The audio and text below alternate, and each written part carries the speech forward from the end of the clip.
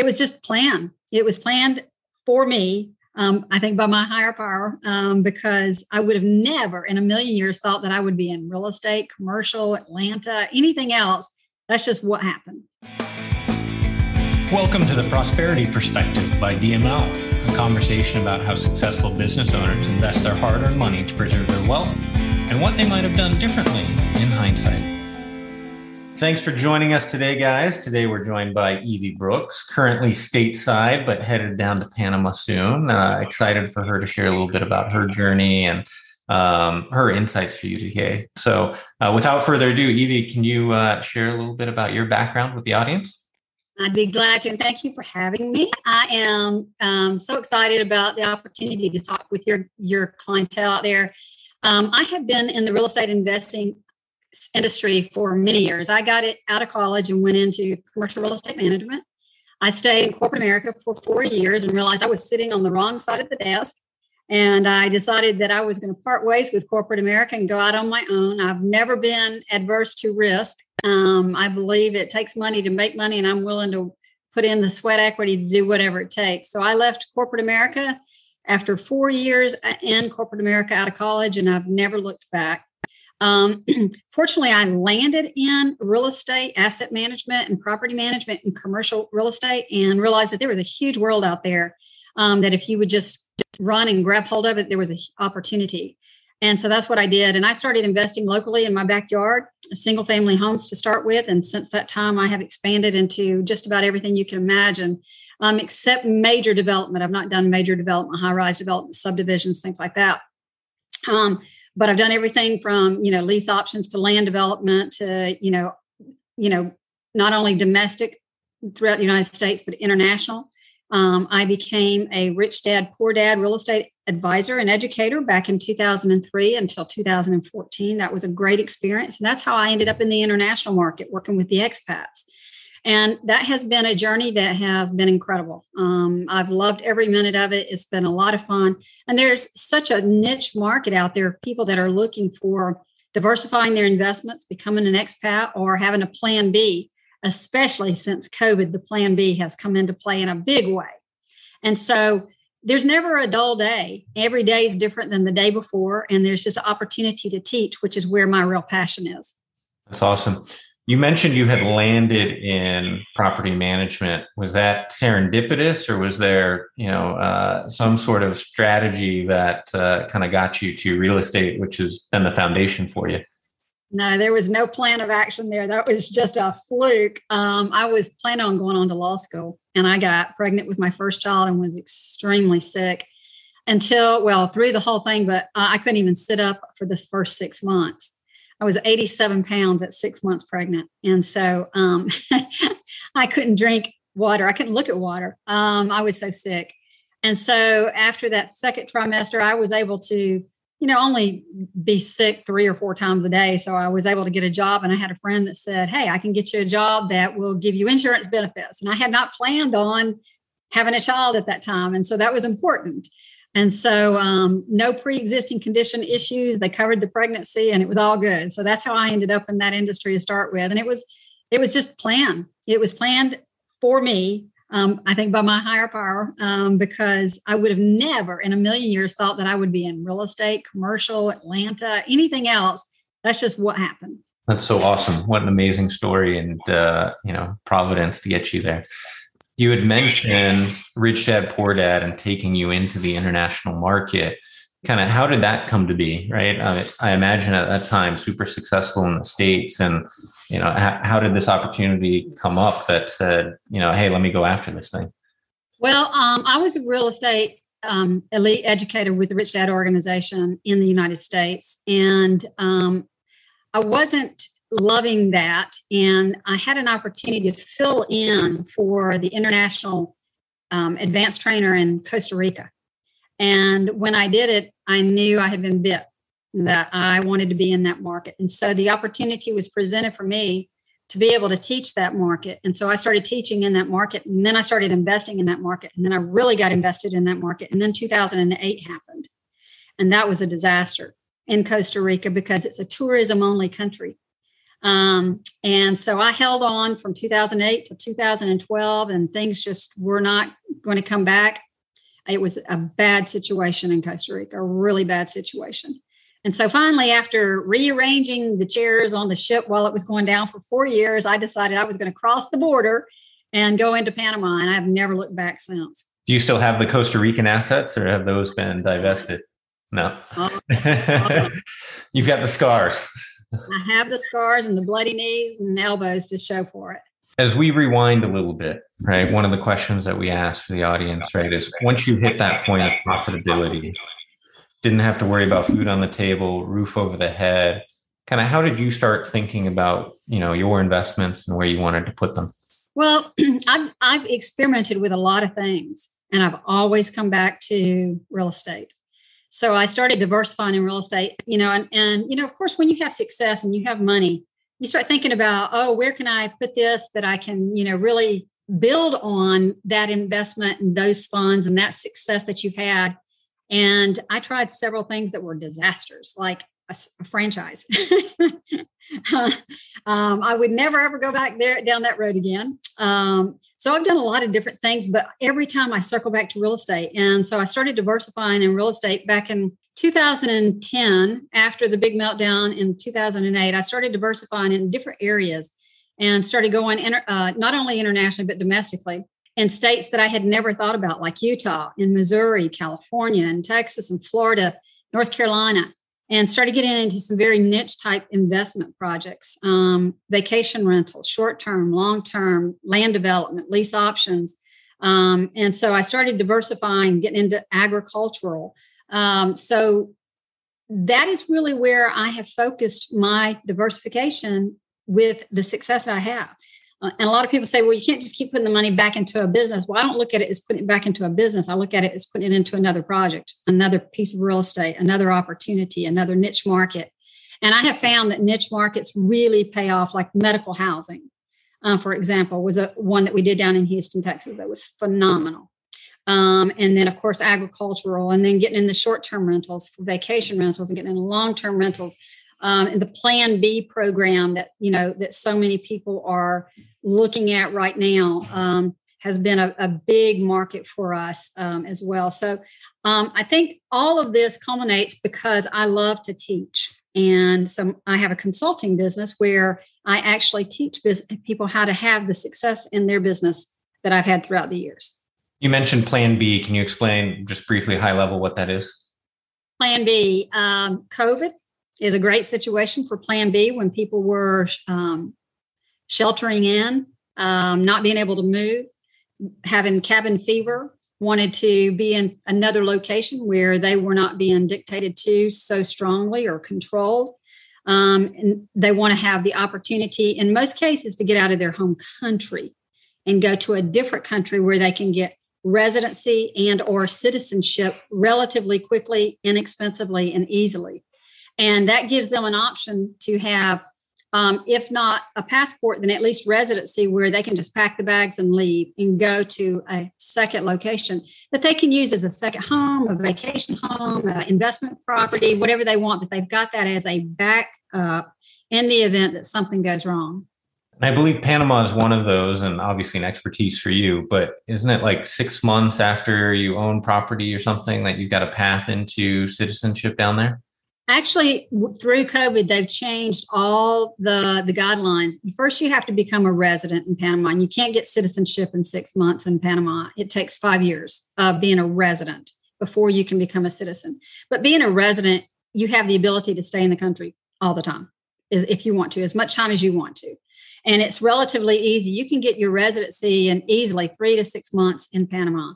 And so if you wanted to pack your bags, go to Panama and start your residency, you never have to leave. If somebody's wanting to do that. Most of our clientele do not come there with the intent of never going back to their home country, but they do come with the intent of staying, 6 months or a year with visits back to their home country. And it's just an ideal situation because it's easy. In the country, the government really is adamant about opening doors to investors that's going to bring something to the table for the country and improve the country as a whole. Do you see, in terms of the patterns that you're seeing of people who are, taking advantage of this, are they mostly people from the States, or is it mostly people, outside Europe, Asia, or elsewhere? Well, I have people from all over the world, Israel, Australia, South Africa, you name it. But because the majority of my marketing and my educational programs and teaching seminars and things are in the United States, the majority of our clientele comes from the United States. But I have people, like I said, from all over the world. I've done a lot of traveling. In 2019, before COVID hit, I was in South Korea, I was in Vietnam, I was in Holland, London, I was just all over the place. And so we do go out internationally like that. We do a lot of events, speaking events, keynote presentations about how to become a expat and get residency in the country of Panama. And so, I've got clientele from all over the world.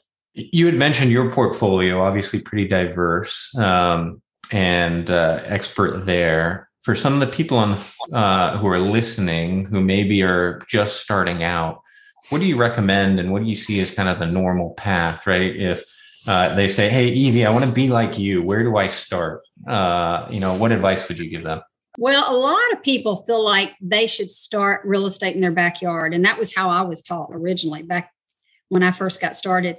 But I will tell you that you can build a larger, more dynamic portfolio in Panama, or maybe internationally, depending on what countries you're working with. And if you've got the right mentor to help you, then you can in your own backyard.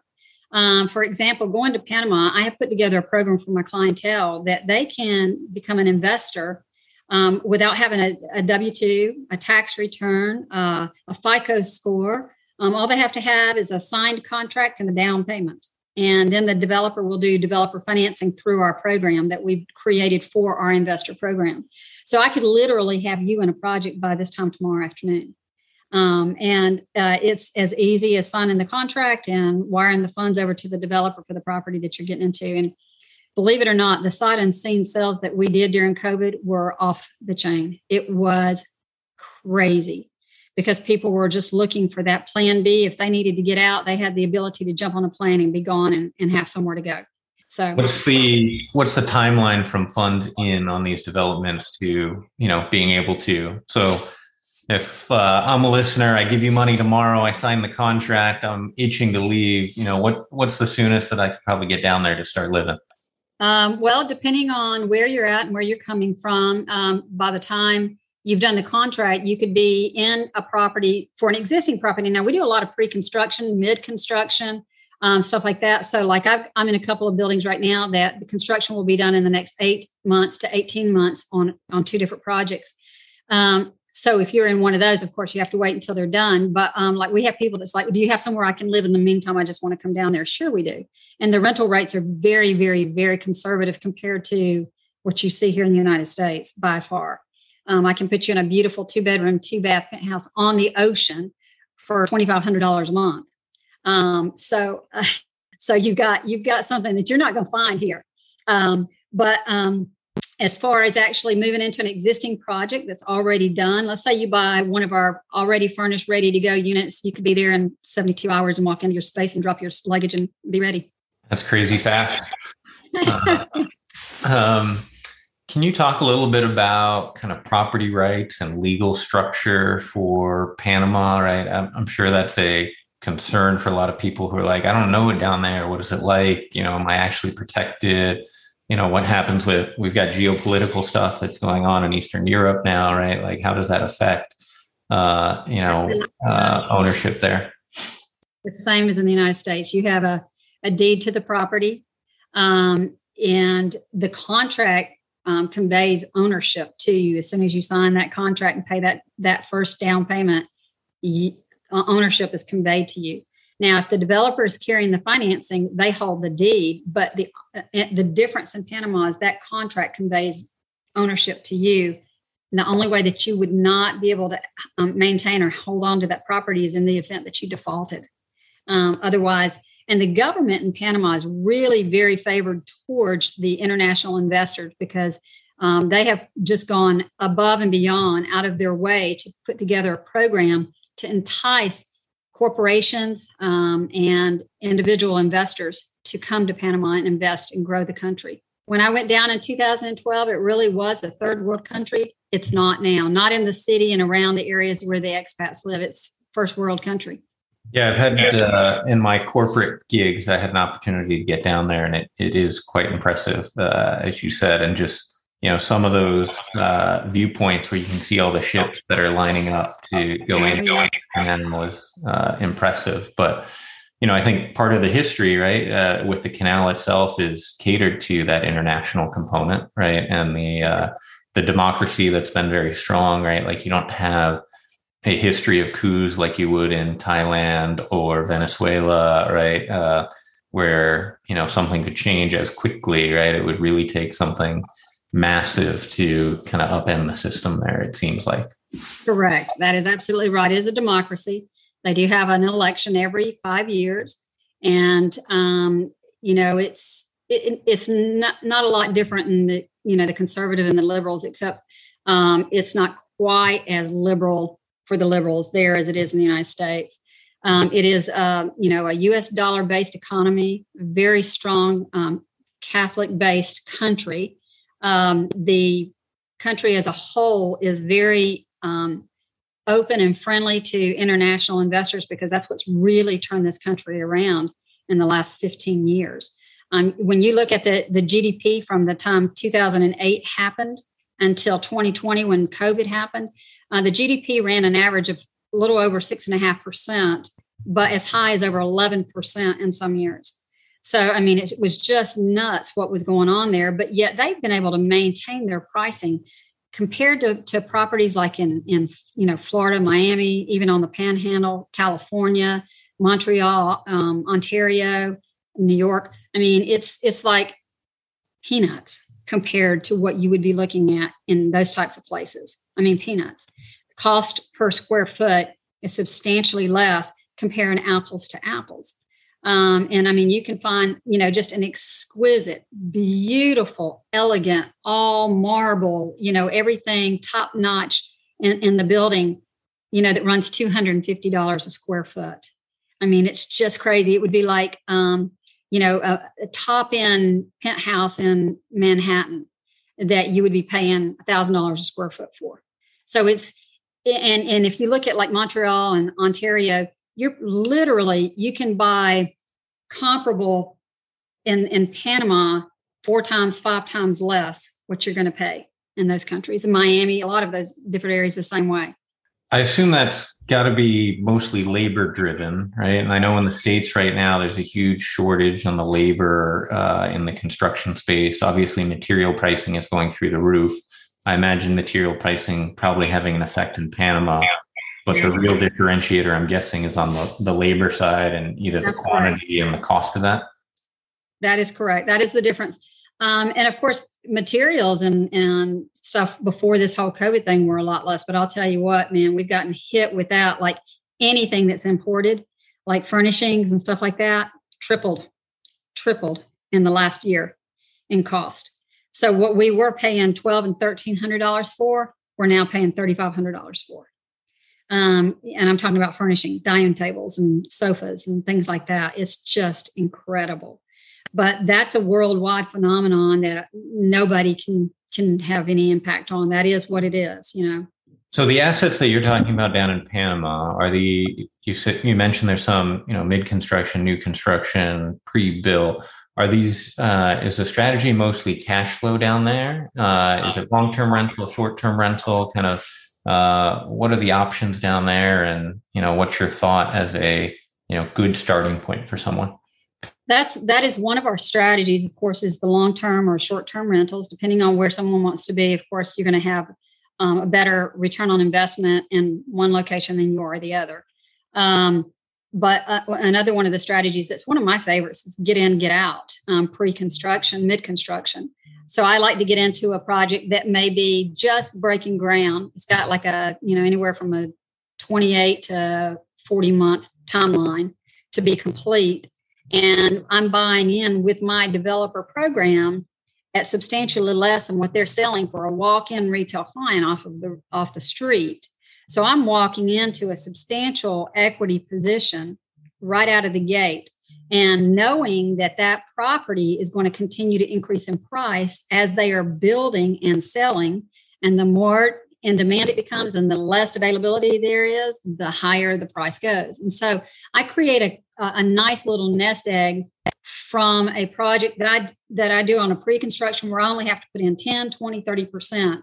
And I mean 10% now, 10% in 12 months, 10% in 24 months, and nothing else. And then prior to the completion, I flip that property and I just take that equity out, turn around and roll it and do it again. And that's what I call packing the pipeline. It's one of the many strategies that we do use. I do have some projects that we use for cash flow. Some are long-term and some are short-term. Of course, the short-term cash on cash returns are much higher. So those are scenarios that we really focus on. And then we have some niche markets like in medical tourism. That's a market that we're focusing on as well, is medical tourism. So there's just a lot of different things that you can get involved with. It depends on what your strategies are, what your plan of action is. And that's why I love what I do so much, because I work with everybody on an individual basis. Every single person's goals and desires as far as what they want to accomplish in their real estate investing is going to be different. And so I like to sit down with everybody and look at, what does your portfolio look like if you have one? What are you wanting to accomplish? Are you looking at short-term, mid-term, or long-term? Or are you looking at legacy investments? And then build a plan of action for them, a business plan, if you will, that is in line with what they're wanting to accomplish. See, there's not a one-size-fits-all. And there is so many different projects, strategies, exit strategies. The money is not made in the buy. It's not made in the sell. It's made in the buy. And people have to understand that. And most people don't understand that. They come in with the mentality of, I'm going to buy this property and I'm going to hold it for 10 or 15 or 20 years and I'm going to cash out and make a whole bunch of money. Well, yeah, but that's the long, slow road. And there is a way to be able to see a lot higher returns in a much shorter period of time, where your actual cash on cash return on investment is going to be substantially higher than if you just set it and forget it. Now, a lot of people just want to set it and forget it for those legacy investments, and that's fine. But then if you're really wanting to see the action, I love the day trading mentality because I love the action and the excitement from doing all of that. And so this is kind of on that same level. It's not a day trading, week trading, month trading kind of thing, but I get in and out of projects in as little as 2 years normally. I have gotten in and out of some in 6 months to 12 to 18 months, but mostly 2 years to 5 years is the timeline that I'm really focused on. How does taxation work on the gains down there, and then pulling it back, stateside, or do you leave it down there? How does that influence things? Okay, because I'm not a CPA or financial planner by law, I cannot go into a whole lot of information on this, and it depends on the individual person. So I do recommend that you have a CPA locally that understands international investing. I do have also a CPA in Panama, but I do everything. I'll just tell you what I do. I put everything in a U.S. stateside LLC. I invest internationally, and all the funds come back into my U.S. LLC, and I pay taxes just like I normally would. I don't care where you are, where you go, you're going to pay your government what they are entitled to, unless you have some other alternative sources of things that I don't know or want to know about. But I prefer to just pay what I'm responsible for paying and just go with it. But there are a lot of benefits, and the Panamanian government has put a lot of programs into place to entice people to come to Panama. For example, in the agricultural industry, you can earn up to $350,000 a year and not have to owe Panama one dime on any of that. Now, in your home country, you're going to. But here's the thing, the way that Panama works, if you do pay taxes on anything in Panama, it flows through on your U.S. tax returns and is deducted from what you owe in the United States. So you're not going to be double taxed. That's what I can tell you. That's the important part, right? As we're wrapping up here, Evie, what is there one piece of advice or one last thought you'd like to leave with the audience? Absolutely. If you're wanting to invest internationally, don't try to do it on your own. They see you come in. Here comes the gringo, and they see dollar signs. And I don't care if you're talking about Panama, Costa Rica, Belize, Lisbon, it doesn't matter. You need to make sure that you tie your wagon to someone's star that really knows the market, what they're doing. Get a mentor, Guys, you're going to get an education one way or the other. I promise you. You want to get the education with somebody that knows what they're doing instead of the education of hard knocks. Because I have had so many clients that have come to me, please, can you help me? Can you help me? It's too late. They've already paid $15,000 in legal fees that should have cost them $3,000. Or they've gotten into an investment with a one-off, shot in the dark kind of a developer who never finishes his building. So you want to be very, very cautious because, you worked hard for your money. Don't let somebody take it from you. As the audience wants to potentially tie their bandwagon to your bright star in Panama, what's the best way for them to connect with you? Well, there's two ways. If you just want to know a little bit about us, my website is mypanamavacationrealty.com. And I have just a little landing page with a video that we're actually updating right now. And that will be done in about 2 weeks. But it's EvieBrooksPanama.com. EvieBrooksPanama.com. Excellent. Appreciate the time today, Evie. Enjoyed the conversation. Thank you for having me. I've enjoyed it. Likewise. Thank you for joining us today on The Prosperity Perspective. If you'd like to subscribe to our podcast, please head over to theprosperityperspective.com, where you can hear from other successful business owners on their approach to investments. On our website, you'll be able to learn more about how DML Capital currently helps other business owners, like yourself, diversify their investments and grow their wealth. Take our short quiz to see if you're ready to take the next steps towards your financial success.